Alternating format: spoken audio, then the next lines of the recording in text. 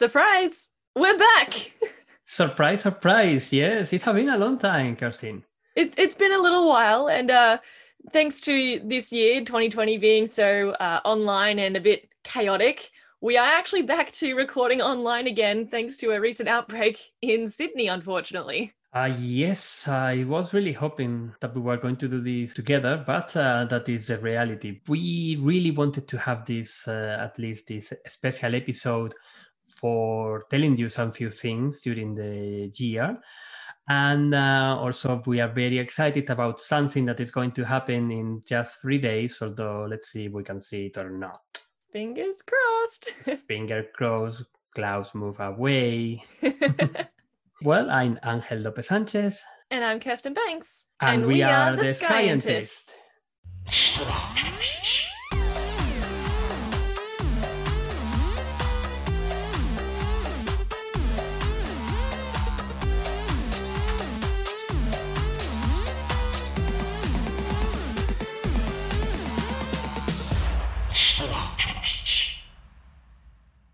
Hello and welcome to episode N, where N is a real number, a real integer that Angel's going to tell us now because I've completely forgotten what episode we're up to. For this special case, N is equal to 39.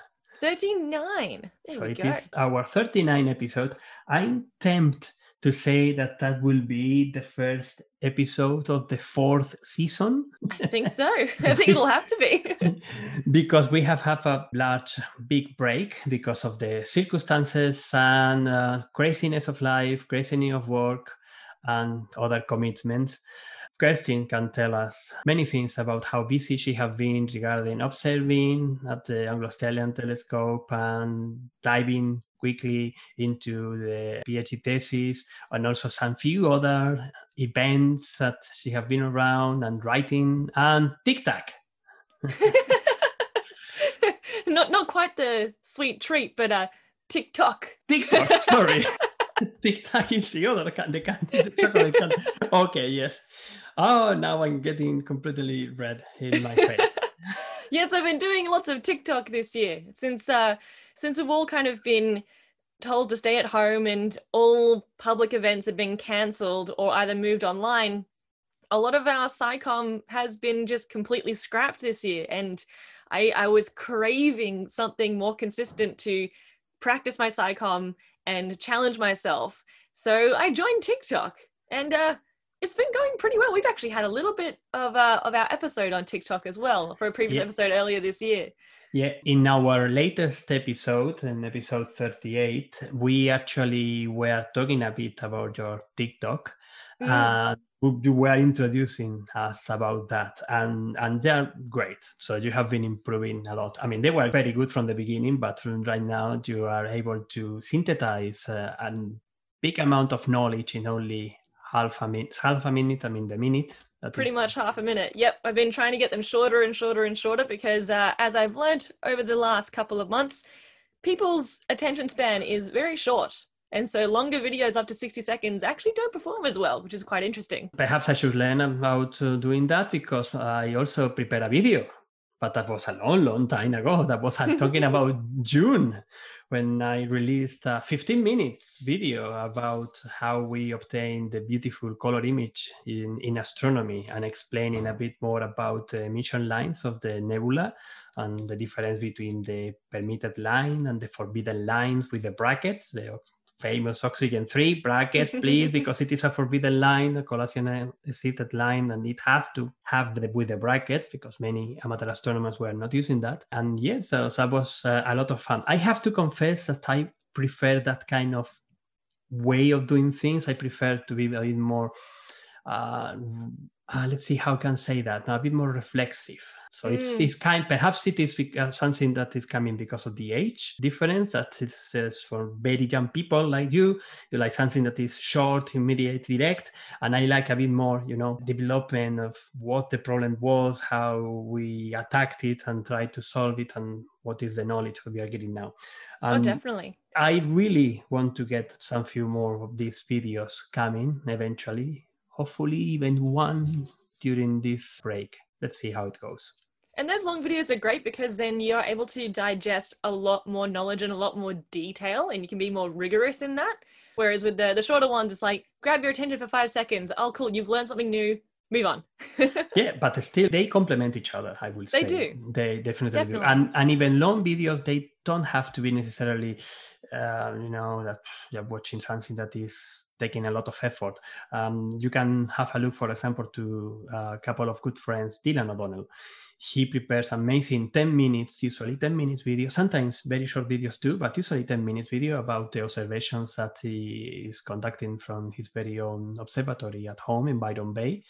Although lately he is complaining about everybody in the eastern coast in Australia about the excellent weather of La Niña, meaning clouds and thunderstorms. Lots of clouds and lots of rain. A lot of rain. So yeah, that is one of the things that we have been doing.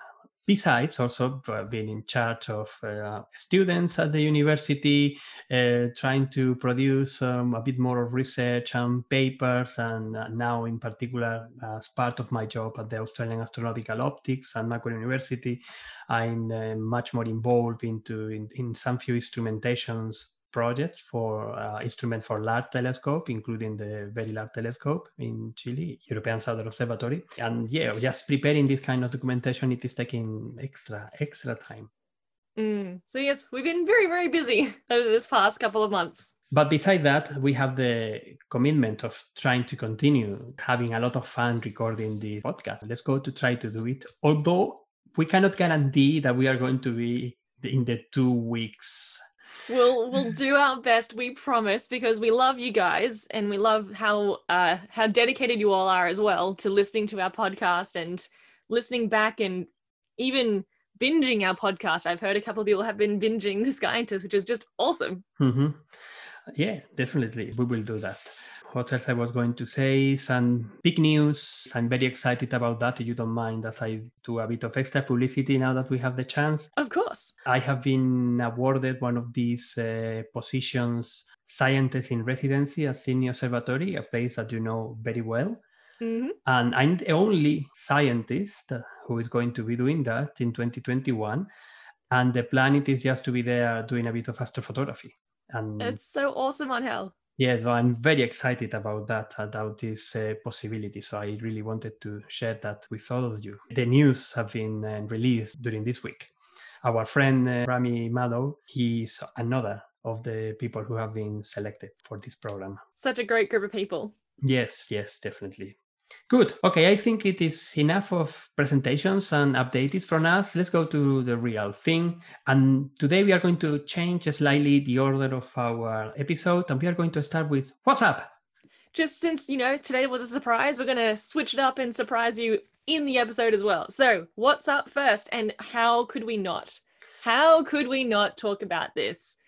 There's going to be a great conjunction. Yay!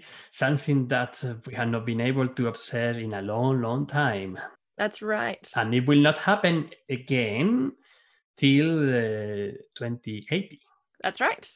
So let's explain what a great conjunction actually is. First, before explaining what a great conjunction is, let's talk about what a conjunction is. So a conjunction is when two planets in the night sky have the same right ascension, which is kind of like your longitude on the Earth, but projected up into the sky in a way.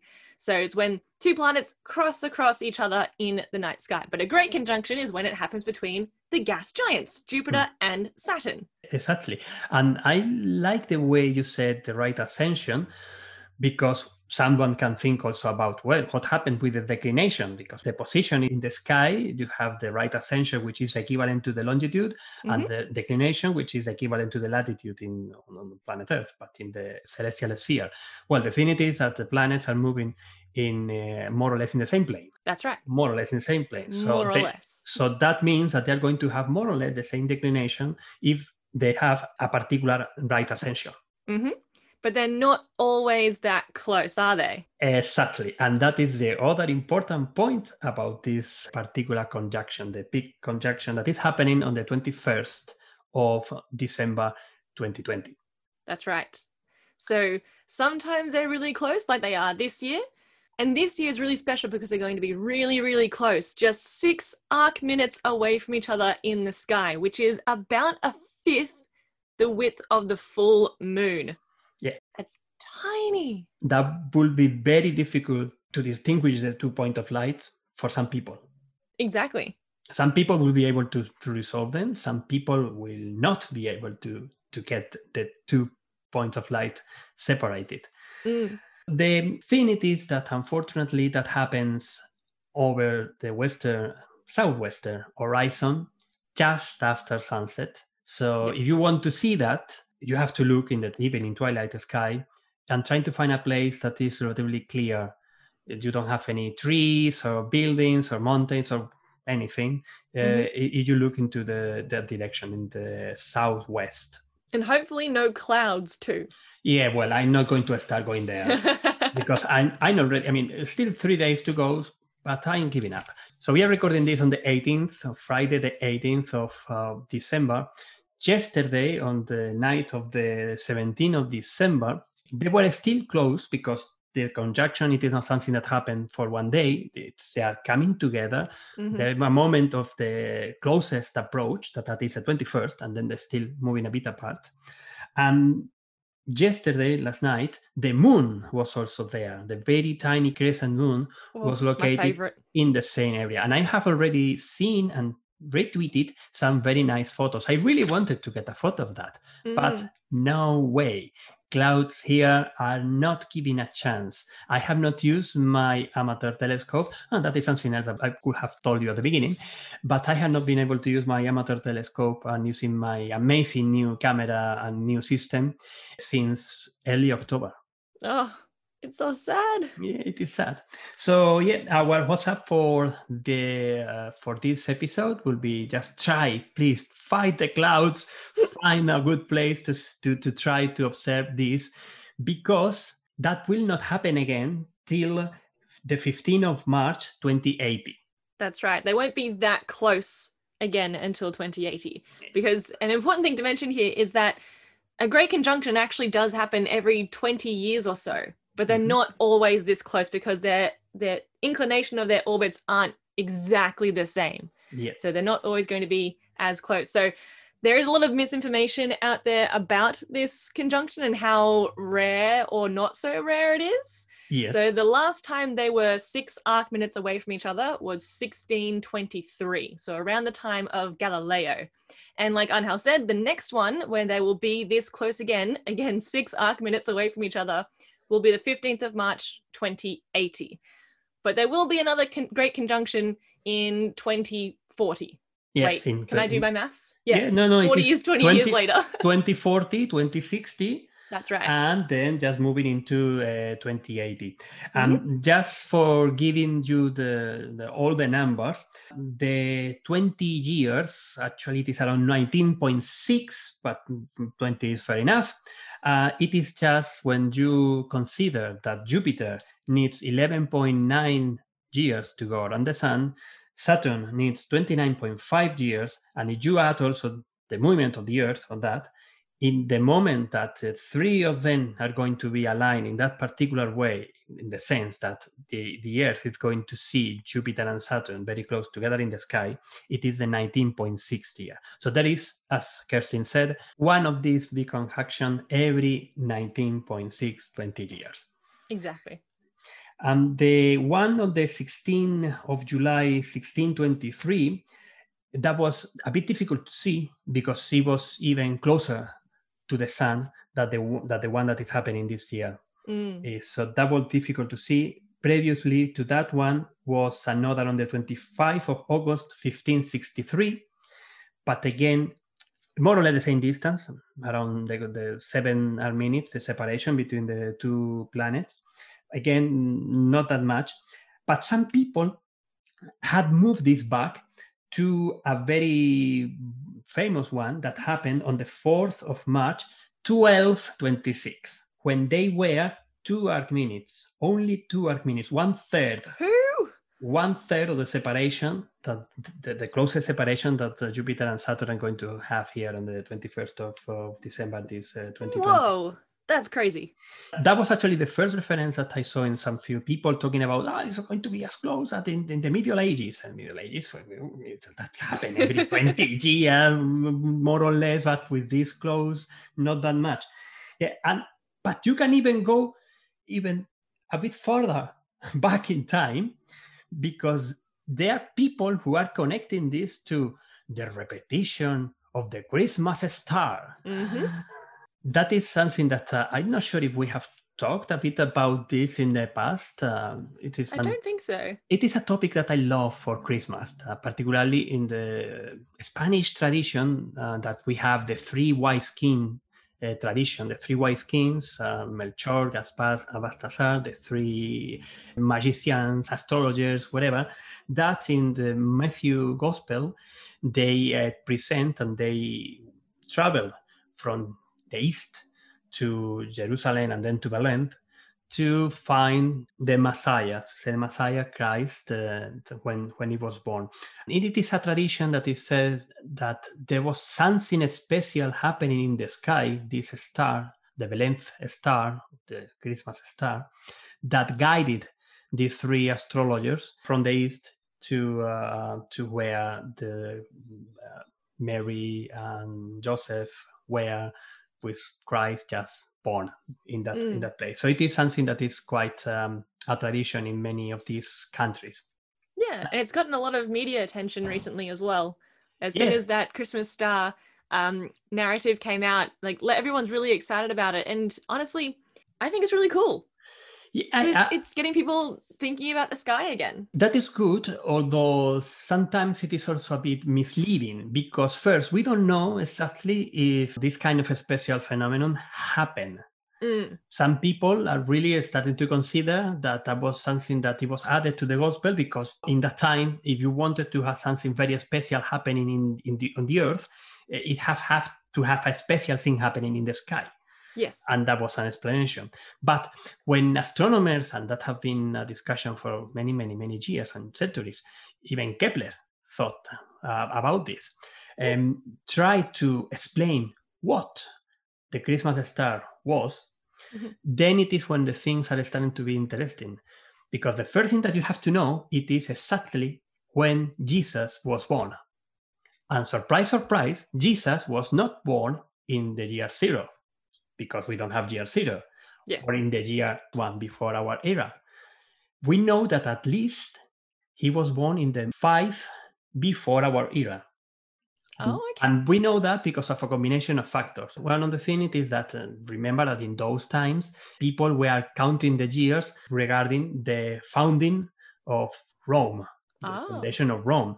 In some moment, I don't remember exactly the date, but it was in some moment around 300, 400, a monk, Dionysius the Exiguus, tried to count backwards all the Roman emperors till the birth of Christ, for starting the chronology that we are using now, the Anno Domini, AD, our era. But we know that he at least committed 2 mistakes. One, not considering the 0. Yep. Because in Roman numbers, there is no 0. There's no 0. There is no 0. And it's also the confusion with 1999 not being the last year of the 20th century or the last year of the millennium, being 2000. The same time that 2020 belongs to the 2010s. The 2010s decade. Yep. Exactly the same thing. So that is 1 year. And the other extra 4 years, because he didn't take into consideration the 4 first years that the first emperor of the Roman Empire, Augustus, was ruling with his real name, Octavius. Oh. So those 4 years plus this one, we know that at least it have to be the -5, let's say it that way. And on top of that, we know that Herodes, that it is also very famous in the Bible, in the Gospel, with all he's there with the 3 wise kings trying to talk to him, the king of Judea in that time, trying to talk to him, where is this, the Messiah, where is born? And that is also triggers that Herodes killed all the babies that were younger than 1 year. That is also very famous in the tradition. Hmm. We know that he died around -4 before our era because of a lunar eclipse that happened in that time. What? So there are many things that we can learn doing this kind of connection between history, astronomy, when they are related with this astronomical phenomena. So what happens? If we try to go to the -5, -6, and try to find something special in the sky, the first thing that we can think about, a comet, for example. And we have seen very beautiful images, for example, the famous Giotto painting with the 3 wise kings, the adoration of the 3 wise kings. That is a very famous painting. The reason why the Giotto spacecraft is called Giotto because of this painting that visited the Halley comet. But we know from the Chinese that in that time they were already observing the sky and writing down all the comets, and there was no bright comet. Not a nova. It couldn't be a supernova because it would have been very bright, and even during daylight, for example. And for a bit longer than a year, surely it would be bright as well. Sometimes even longer for the year. So the most accepted hypothesis about what the Belen star could have been is a triple conjunction between Jupiter and Saturn that happened in the -6. Right. And it is triple because of the retrograde movement. First, Jupiter advances and overpassed Saturn. Then, because of the retrograde movement, it went backward. And then it resumed its typical movement. So of course, because it would go prograde, then retrograde, then prograde again. Yeah. So that's what it means by triple conjunction, not like 3 things. No, it is that happened in only some few months. And on top of that, from Asia, from the Middle East, you would have seen that in the direction of the West, where Jerusalem and Israel was located. So that is what Kepler, for example, was one of the first persons to suggest that could have been the Belen star. And that is why it has been connected with this big conjunction. That's really cool. So a bit of history. I love this part of history and also the beginning of the calendar, but the calendar, we will leave that for another time. So there you go, folks. Hopefully you will.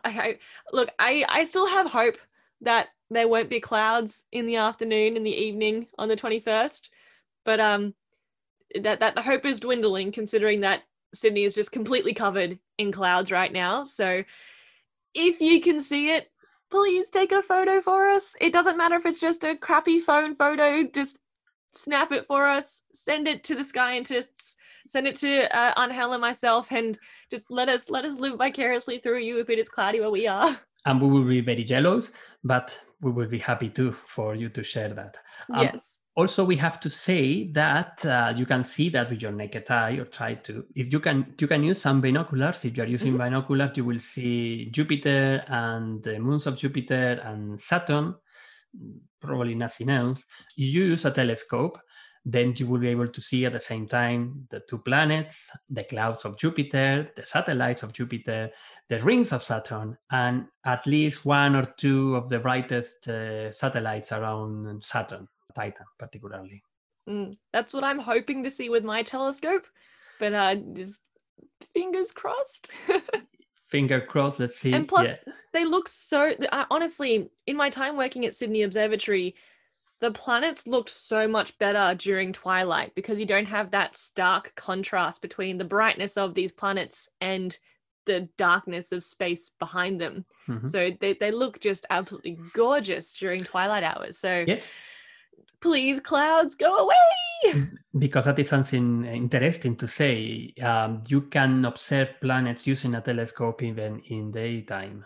If you know where to point your telescope. Yes.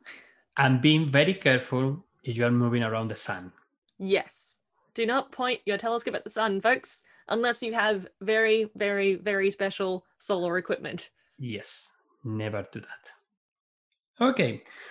That is the WhatsApp for today. And that is, I really think that we can all enjoy that big conjunction. If not, we have to wait till 2080.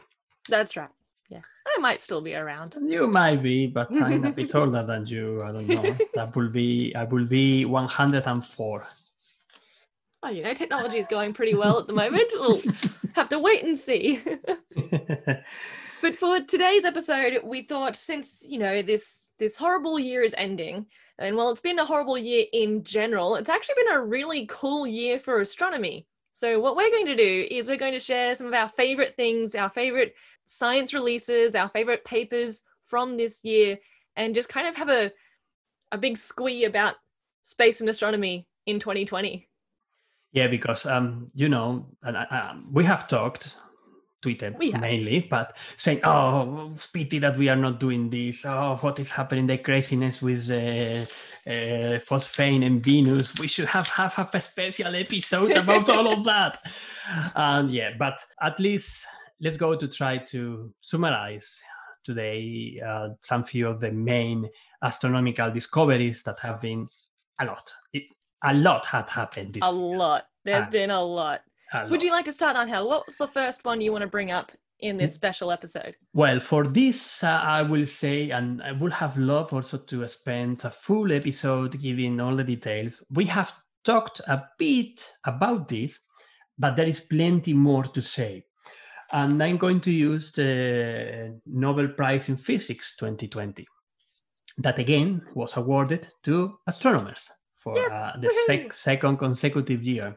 In this case, it was awarded half to Roger Penrose for the discovery that black hole formation is a robust prediction of the general theory of relativity. In that sense, a little extra comment, that Nobel would have also been shared with Stephen Hawking if he would have been alive. Because they were working very closely together, Roger Penrose, who is a mathematician and theoretical physicist, but also very much black holes connected with astronomy. Oh, yeah. But the other half is going 1/4 each to Reinhard Genzel and Andrea Ghez, who were the leaders of the two independent teams that have been monitoring the stars orbiting the galactic center for nearly 3 decades. Wow. And these observations have shown that there is an object there with a total mass of around 4 million times the mass of the sun, that can only be a supermassive black hole. It's confirmed. It is scientifically much more than confirmed, and it is just amazing to go and see these time-lapse movies of the stars moving around that object that we do not see because it is not active at the moment. It's not doing much. Thank goodness. Count our blessings. And also amazing how the orbits of the stars are just changing slightly and speeding up when it is going very close to that unseen object. That is just not only general relativity, that we also need that, but even with Newtonian laws, it is the third law of Kepler, and that we can see that. And that is also very much connected with all the important knowledge, new discoveries that this year have brought regarding supermassive black holes and galaxies. And I will go a bit more in there later. But that was the at least the point that I wanted to make about one of the biggest news of the year in astronomy.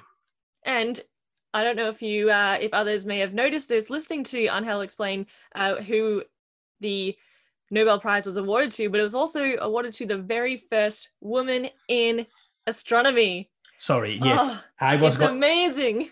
Sorry, I was going to say that, and then I jumped into another thing, and I lost the thought. Yes, Andrea Ghez, she has been awesome leading, and she's absolutely a magnificent astronomer. That she has been leading all the project. And let me say that properly right, because I just jumped into there. Andrea Ghez is at the University of California, Los Angeles. They have been observing the galactic center using the Keck telescopes in Hawaii, and the other group that it is led by Reinhard Genzel at the Max Planck Institute for Astroterrestrial Physics in Germany. Reinhard Genzel, he have been leading the group that have been using the Very Large Telescope and the European Southern Observatory telescopes in Chile for doing exactly this. So they have been able to observe independently with different, not only telescopes, but instruments and sometimes even different techniques that they have been slightly modifying during the years for getting a better view. In this time-lapse video, there is a moment in which when you start watching the beginning, the first few years, you see the stars that are very blurred. Mm. And in some moment, they start to be very sharp.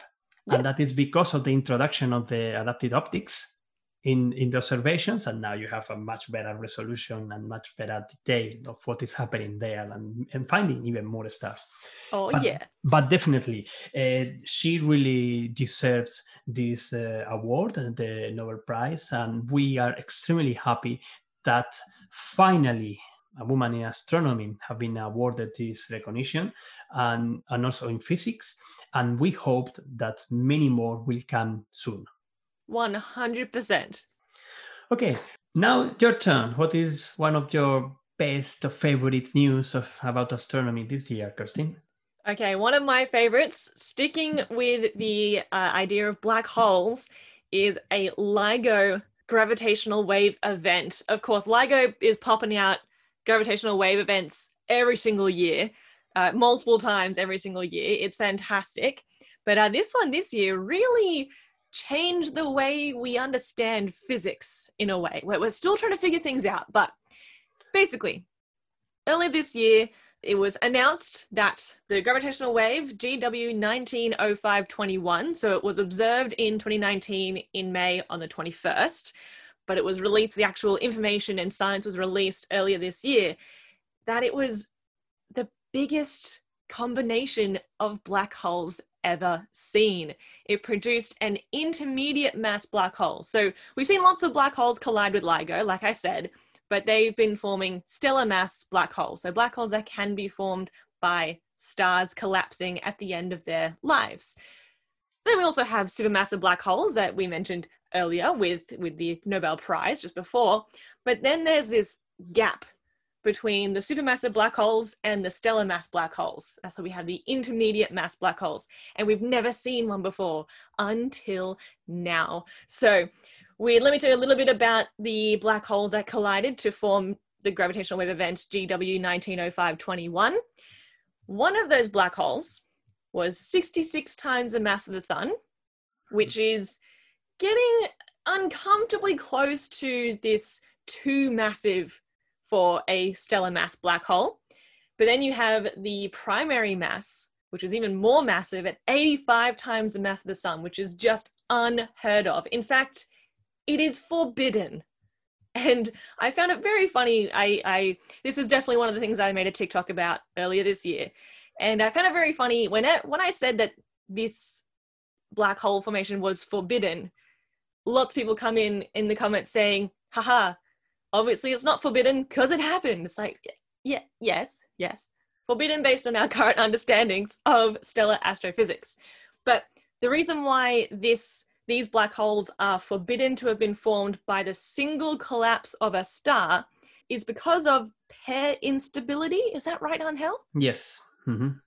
Yes. So I still don't quite understand pair instability so much, but basically if you have too much mass, there is too much energy in this supernova explosion to form a compact object afterwards. So the star just gets absolutely obliterated. Yes, that is correct. So there is a limit to the mass of the remnant, in this case of the black hole, that depending on the original mass of the star. Also, we have a limit to the largest mass that a star can have, which is another issue. And these two are also very much in some way related. And that also evolves with time because the extra parameter of the metallicity, the amount of metals, remember in astronomy, anything that is not hydrogen and helium, it is a metal. Carbon exactly. and oxygen, it is a metal of the universe. When a star is rich in metal, the evolution it is also a bit different, and it is not possible to reach very high masses. That is why we Yes. think that the very first stars in the universe were very massive, very large, and many of them exploded as big supernova at the beginning of the time. And later on, because this first generation of stars polluted the interstellar medium or the intergalactic medium, because in that time it was a mix, let's say that way. When you have new star formation coming from the ashes of this first generation of stars, they are already enriched in these Yes. chemical elements, oxygen, carbon, nitrogen, and so on. And then that will make that the stars that they're going to form are not going to be as massive as they were in the first generation. And that is what had happened since.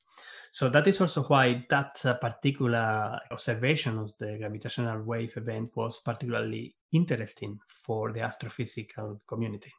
That's right, because it could be a case of we need to completely rethink how stellar deaths occur.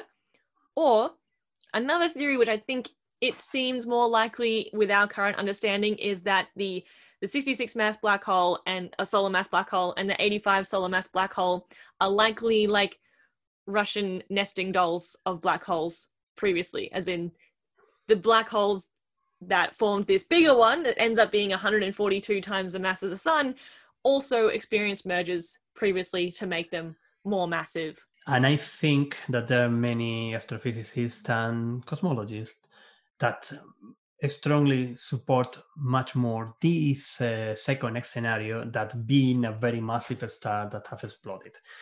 Because it is not only because we cannot explain them with our models at the moment, but also because it seems a bit more reasonable, and it will start to build a path for getting the very massive black holes that we see in the center of the galaxies. Exactly. Although you defined it at the beginning, and I also mentioned a bit about the supermassive black holes, just for being clear for everybody, there are the three big categories about black holes. In one end, you have the stellar black holes. It has these, has some few tens solar masses top. Mm-hmm. Then you have the intermediate mass black holes that are between the 100 and, well, depending how you define that, but some few hundred, still the 100,000. So it's intermediate, let's say that way, mm-hmm. because the supermassive black holes usually start at around the million solar masses, and yes. some few billion solar masses even in the center of the largest galaxies. And we already mentioned that, I think, in some other episode, there is a very strong correlation between the mass of a galaxy and the mass of the supermassive black hole in the center. But we still don't understand well how these supermassive black holes were created. This merging and fusion of black holes, creating from small to big ones, might be one path.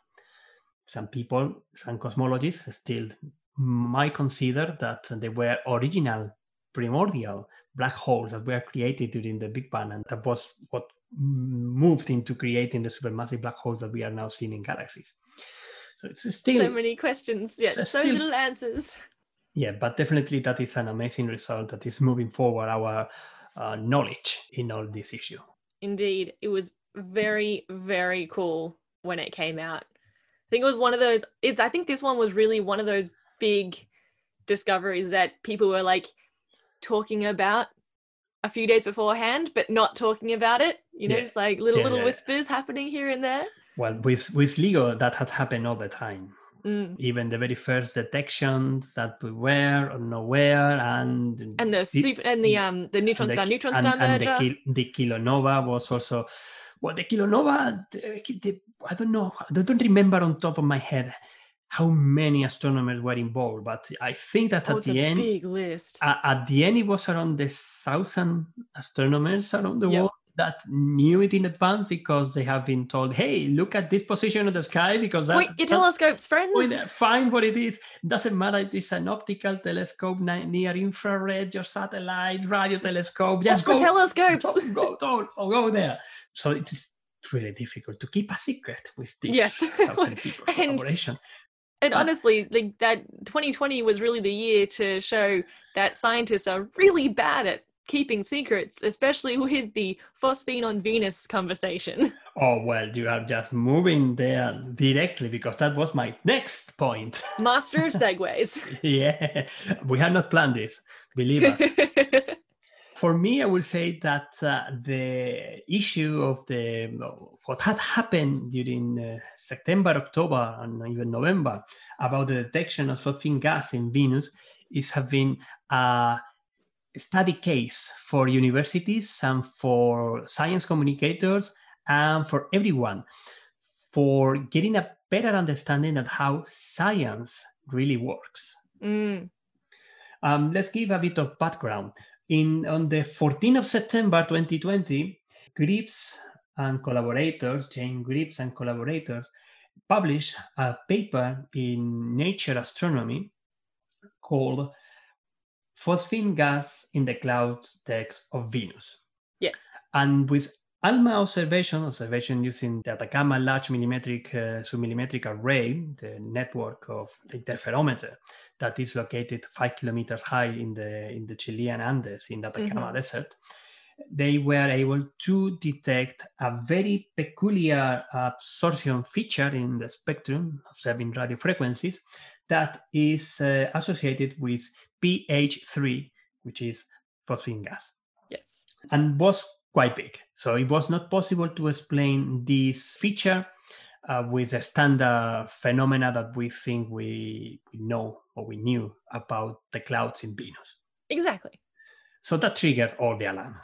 Because that gas, that substance, that molecule on the Earth have been associated to biological life. Exactly. So life. So it's associated to life.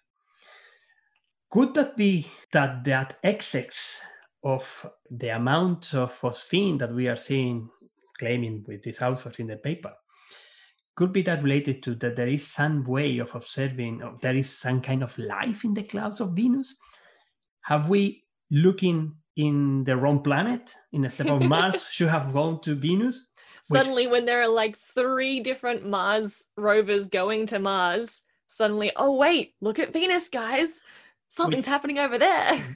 Which is interesting because at the very beginning of the space exploration, Venus was the main object to observe, trying to find life. Sister Earth, just a different atmosphere, but the atmosphere perhaps is just thick clouds of water, because it is what we have on Earth, water. Yeah, of course. And suddenly when you send a probe there, it melts.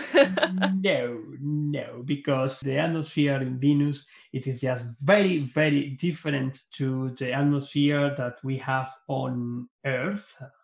We have already talked about Venus in some few other moments. The clouds in Venus are not water, are sulfuric acid, basic, and plenty of CO2. And that makes a crazy greenhouse effect on the surface of the planet, making that all around the planet, doesn't matter if this is daylight or night, the temperature in the surface, it is around 464 degrees Celsius, which is enough for melting zinc and some few of these elements. And also the pressure, because the pressure, it is around 90 times, so 90, this is 90, yeah, 90 times the pressure that we have in the surface of the Earth. It is very different what we have there. However, and that was something that it was already suggested by Carl Sagan and one collaborator, Morowitz, in 1967. If you draw the evolution of the distribution of the temperature from the surface of Venus going up into the clouds, from those 464 degrees more or less in the surface, you get around 50 kilometers high, 50, 55, 60 kilometers high in the troposphere, when you get 25 degrees Celsius. Not too bad. A bit cooler than it is here today. Perhaps imagine that would have been able to evolve any kind of life in those conditions. That is all the issue. And of course, considering also what was happening and what has been happening during the year with all the craziness with the global pandemic, having this kind of big news It was all over the news. It was over the media. It was everywhere. absolutely everywhere. It was first thing that many important media outlets, including newspapers, I think it was in the first page of the New York Times. It was in the very first opening on many important TV news, because it was something that people were really wanted to have good news, something interesting coming from scientists. It was quite good. But what is happening in science? In science, we do not take things for granted. We do experiment.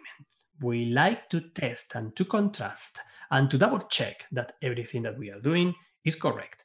And this data were archived data in some way. So many other astronomers could go to the database in ALMA, download the data, and reanalyze the data.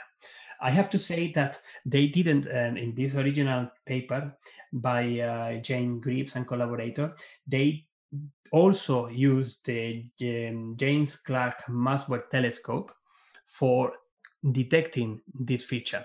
Actually, it was because it was a tentative detection of kind of detection using this radio telescope that is located in Hawaii. The reason why they were awarded time to observe with ALMA. They got the time with ALMA.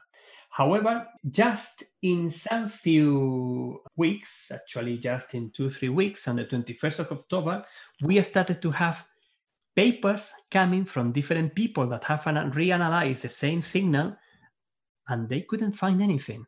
They couldn't. It got so spicy. Oh, it was just so It was crazy. a very, very spicy science time for like a month and a half. Plenty of conversations in social media and in Twitter, plenty of hard discussions. Of course, unfortunately, this was not taken that much by the general media, but for science communicators and people who have been following, and astronomers, of course, following this has been quite interesting. That was particularly the Snellen paper published that was in archive, so it was not even submitted yet to a journal on the 21st of October. Reanalyzing of the 267 gigahertz ALMA observation of Venus, no statistical significant detection of phosphine.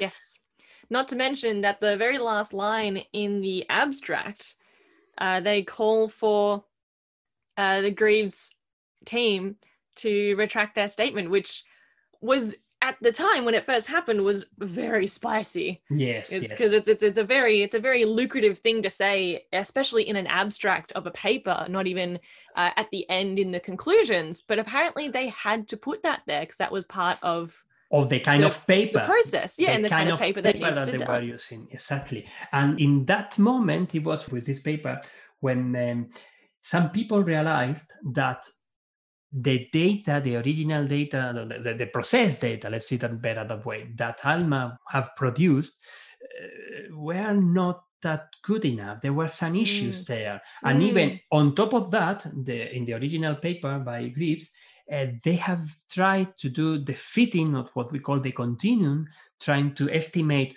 okay, what is the level that if we don't have any features in an spectrum, where is that signal?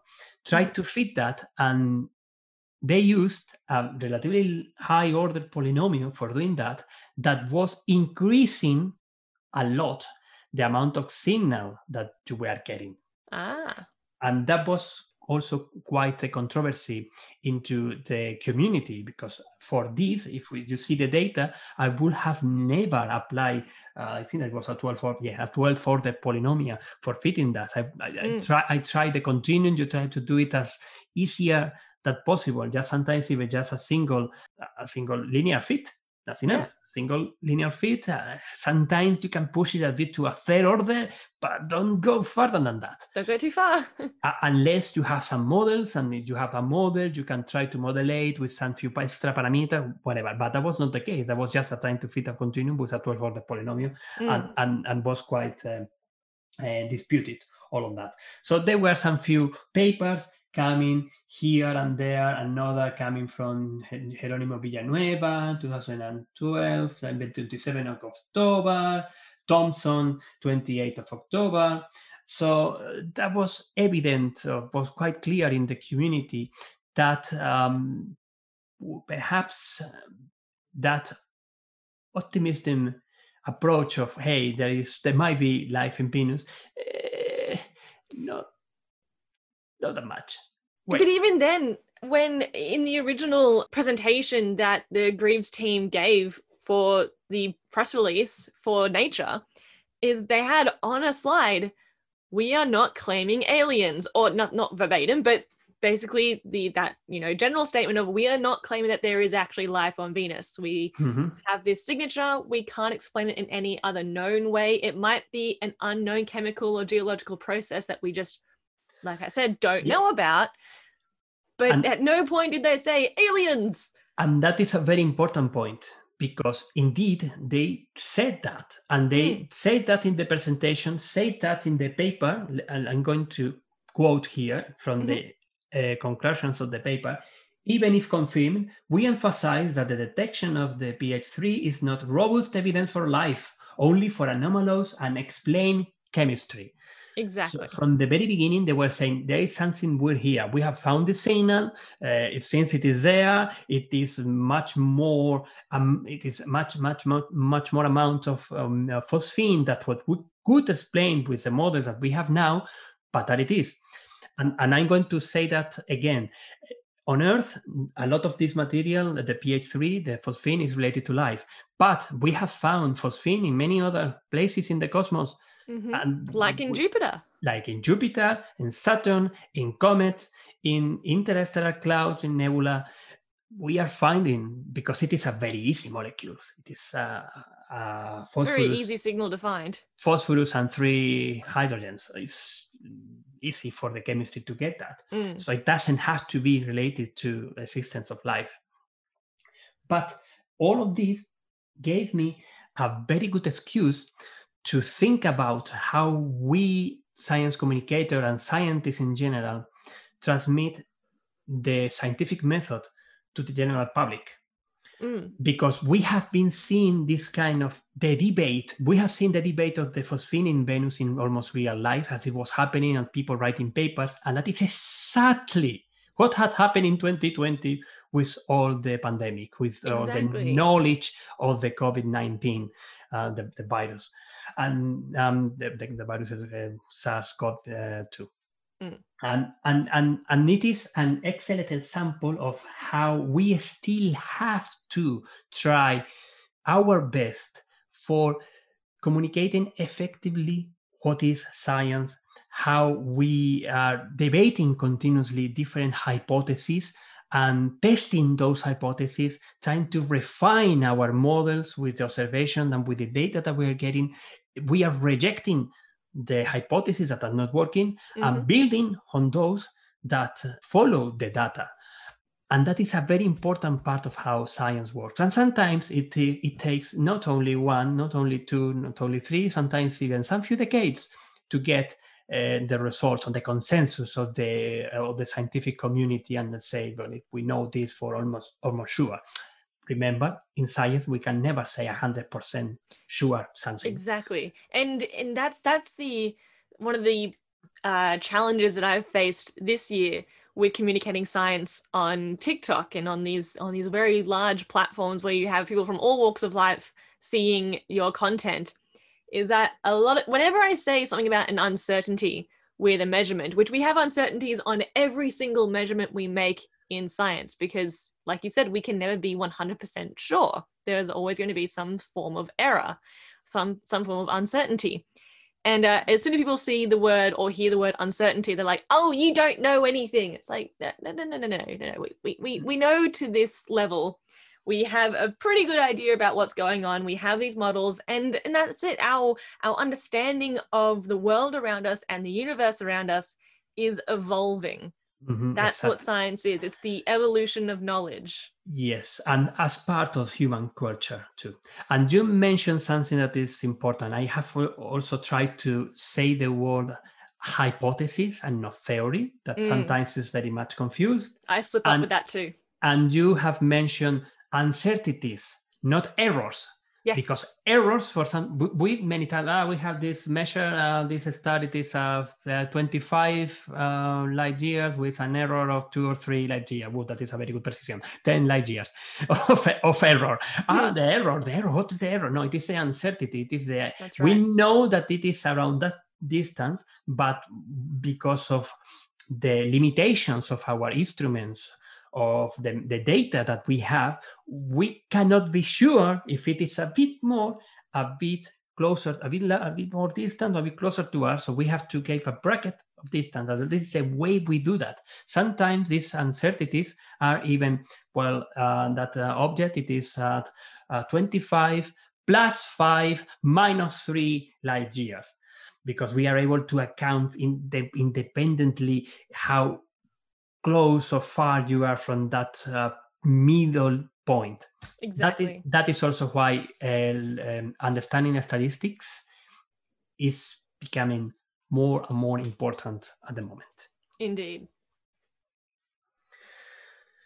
Okay, well. That's a big story to digest, isn't it? That is a big story to digest.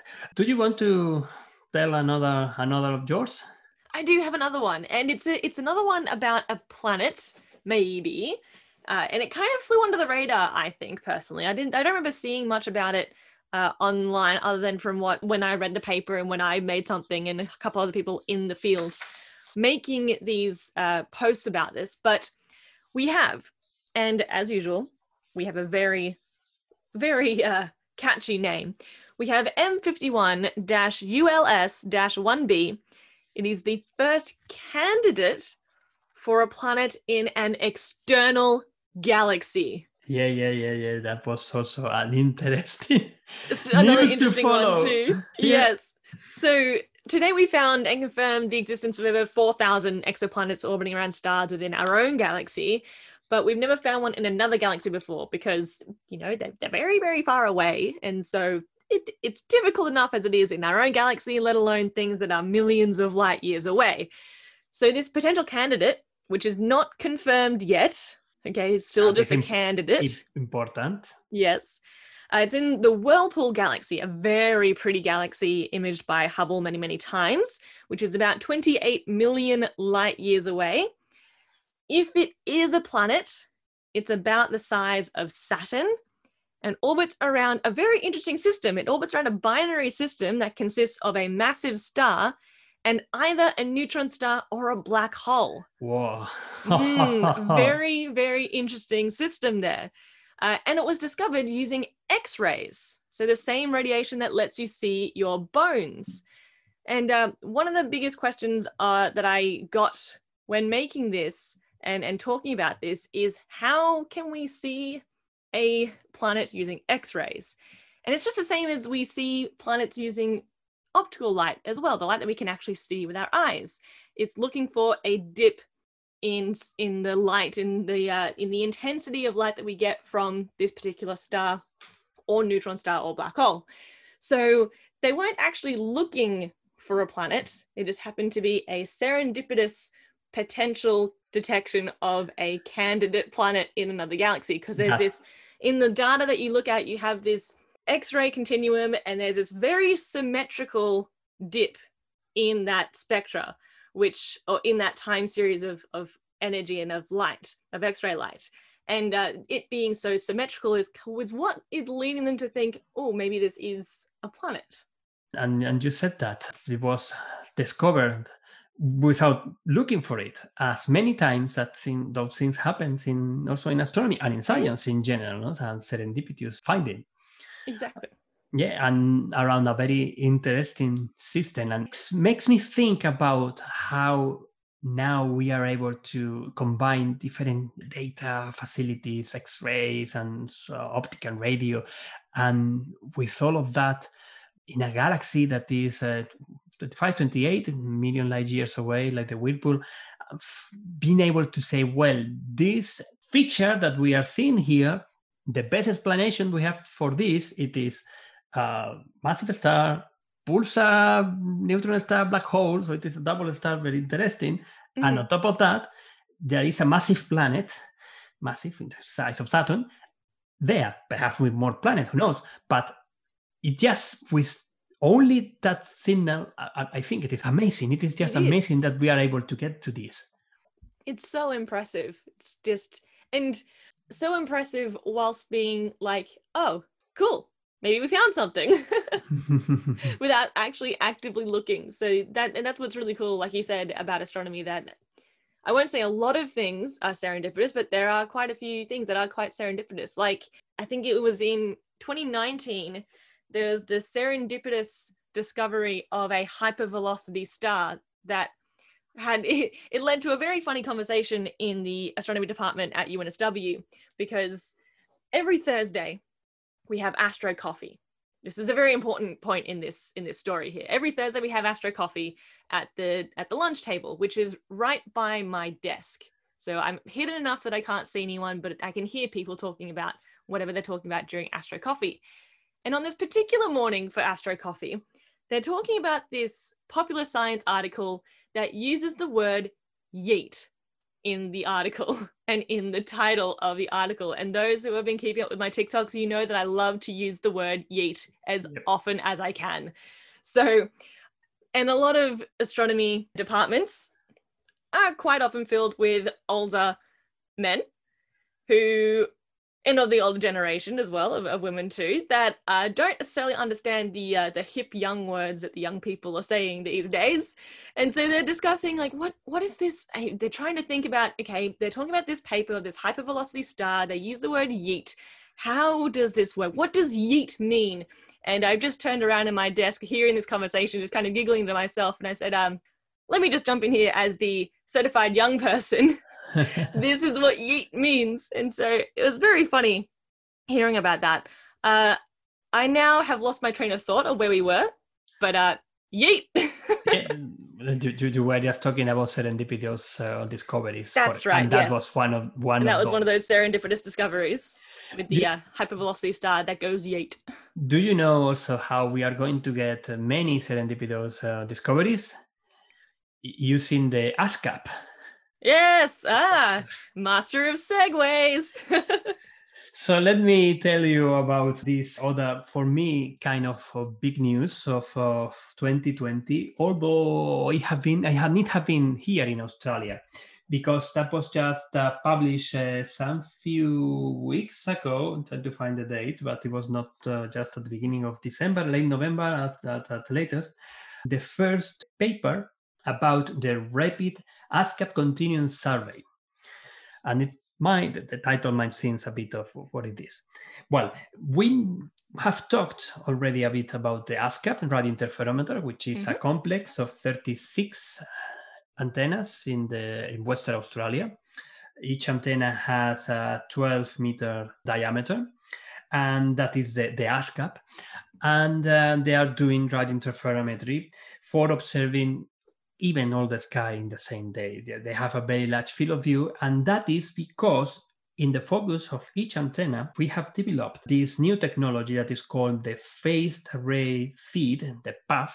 That is a kind of chessboard for being able to provide to each antenna, in a step of observing just a pixel, a direction in the sky, as we usually do with radio astronomy, kind of a CCD camera. Very first approach. It is kind of. It is not that, but it is a kind of for understanding easy. Well, the thing is that with all these 36 dual polarization beams, we have 6x6, then it is possible to achieve a field of view of 5.5 by 5.5 degrees in the sky. That's 10 full moons by 10 full moons. 11 by 11. 11 by 11. That's so many. So just with one pointing, you are getting the equivalent of 11 by 11 full moons in the sky. That's a lot of sky. Really amazing.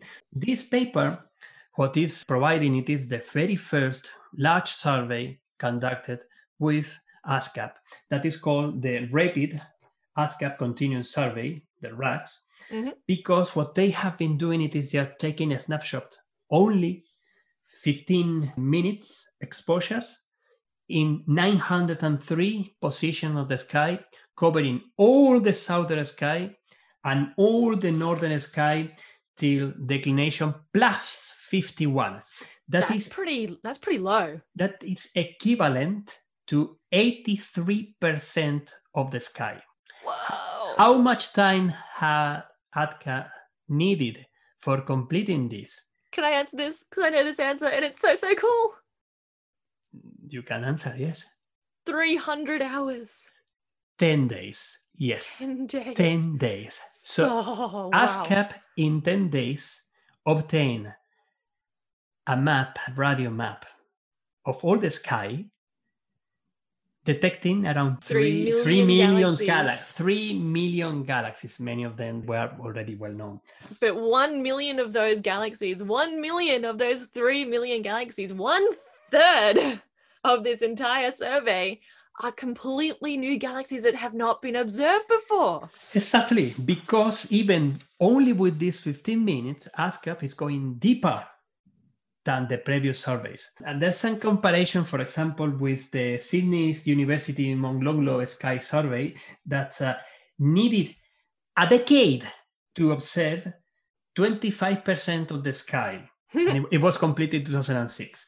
The map that we have now with ASKAP, the RAX maps, are even deeper than those, much deeper than the other radio surveys that we have been using for decades, obtained with the VLA, for example. So it's just amazing. And that is just the very beginning of ASKAP life in that way. Imagine that we are going to start now also in the time of the large surveys, in this large observation of the big patch of the sky, getting everything. And we are going to be re-observing the same field just in some few days. So that is why it is something that is very exciting for many astronomers, that we are entering into the time domain, because we are going to get a snapshot of all the sky in every some few days. We can stack all those data together and get a very deep image of the universe in radio frequencies. And again, the majority of the points that we are seeing in these images, although they are point-like, they are not stars. They are galaxies, some of them even billions of light years away. Also, supernova remnant and so on. But the point is that when you put all those in a sequence and you get a time-lapse movie, you can get a time-lapse, or you can process them in some way that you detect those objects that are changing the brightness with time. And we all know you love your time-lapses, Ángel. Yeah, no, but thank you. But even radio time lapses. But in radio time lapses, that is going to be very cool in the sense of we are going to discover new kind of objects, and that is what is coming the serendipity that we were explaining before, the fast ray burst. That's another kind of serendipity discovery, let's say in that way. And now we are moving into this kind of time domain astronomy, combining also data with optical and radio, gamma and X-rays, and even sometimes the gravitational waves. So we are really moving into amazing times in astronomy. I don't want to forget the first author of, at least mentioning the first author of the paper, David McNaughton from CSIRO. I know I will say 85% of the people in the paper, because they are the large collaboration building the ASKAP and also developing the techniques and the tools for reducing, analyzing, and getting the most of all the information that this amazing machine, the Australian SKA Pathfinder, is starting to produce. It's crazy. There's just so much data. Oh, also, that's actually a thing to mention as well. The amount of raw data that was generated for this survey done in just 10 days was 13 point something exabytes, where 1 exabyte is 1 million terabytes. That is terrifying. It is just a lot of data. I tried to find and remember exactly the proportion, but I think I'm not daring to say without having the number written here, but it was something like all the internet traffic that Australia have had in 1 year.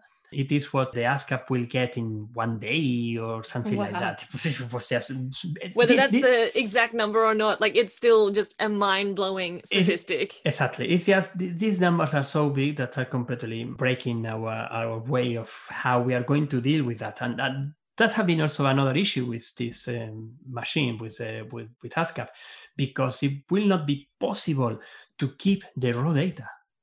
Because we don't have enough storage for those raw data. It is too much. The cloud is full, people. And that is also why there have been that much investment in developing these techniques, this tool, these data processing pipelines for getting the best that later you are going to get only your reviews ready to analyze data, but not what it was before. So we have to be sure that we are getting the best data as possible. Wow, what a year 2020 has been. Is there anything more? I think that's all the big things that we had this year. There's just so much. Yeah, I have another thing, but I'm going to keep it for the next episode because I have seen another series of paper related to this coming today, and I think it is amazing. It is really, and so I'm going to. It's a teaser for next time. A teaser for the next one, because believe me, for me, that thing is still coming in 2020 will be one of the top discoveries in astronomy that we have had this year. Oh, I'm excited. Yeah, well, we have to wait for the next episode. We'll just have to wait.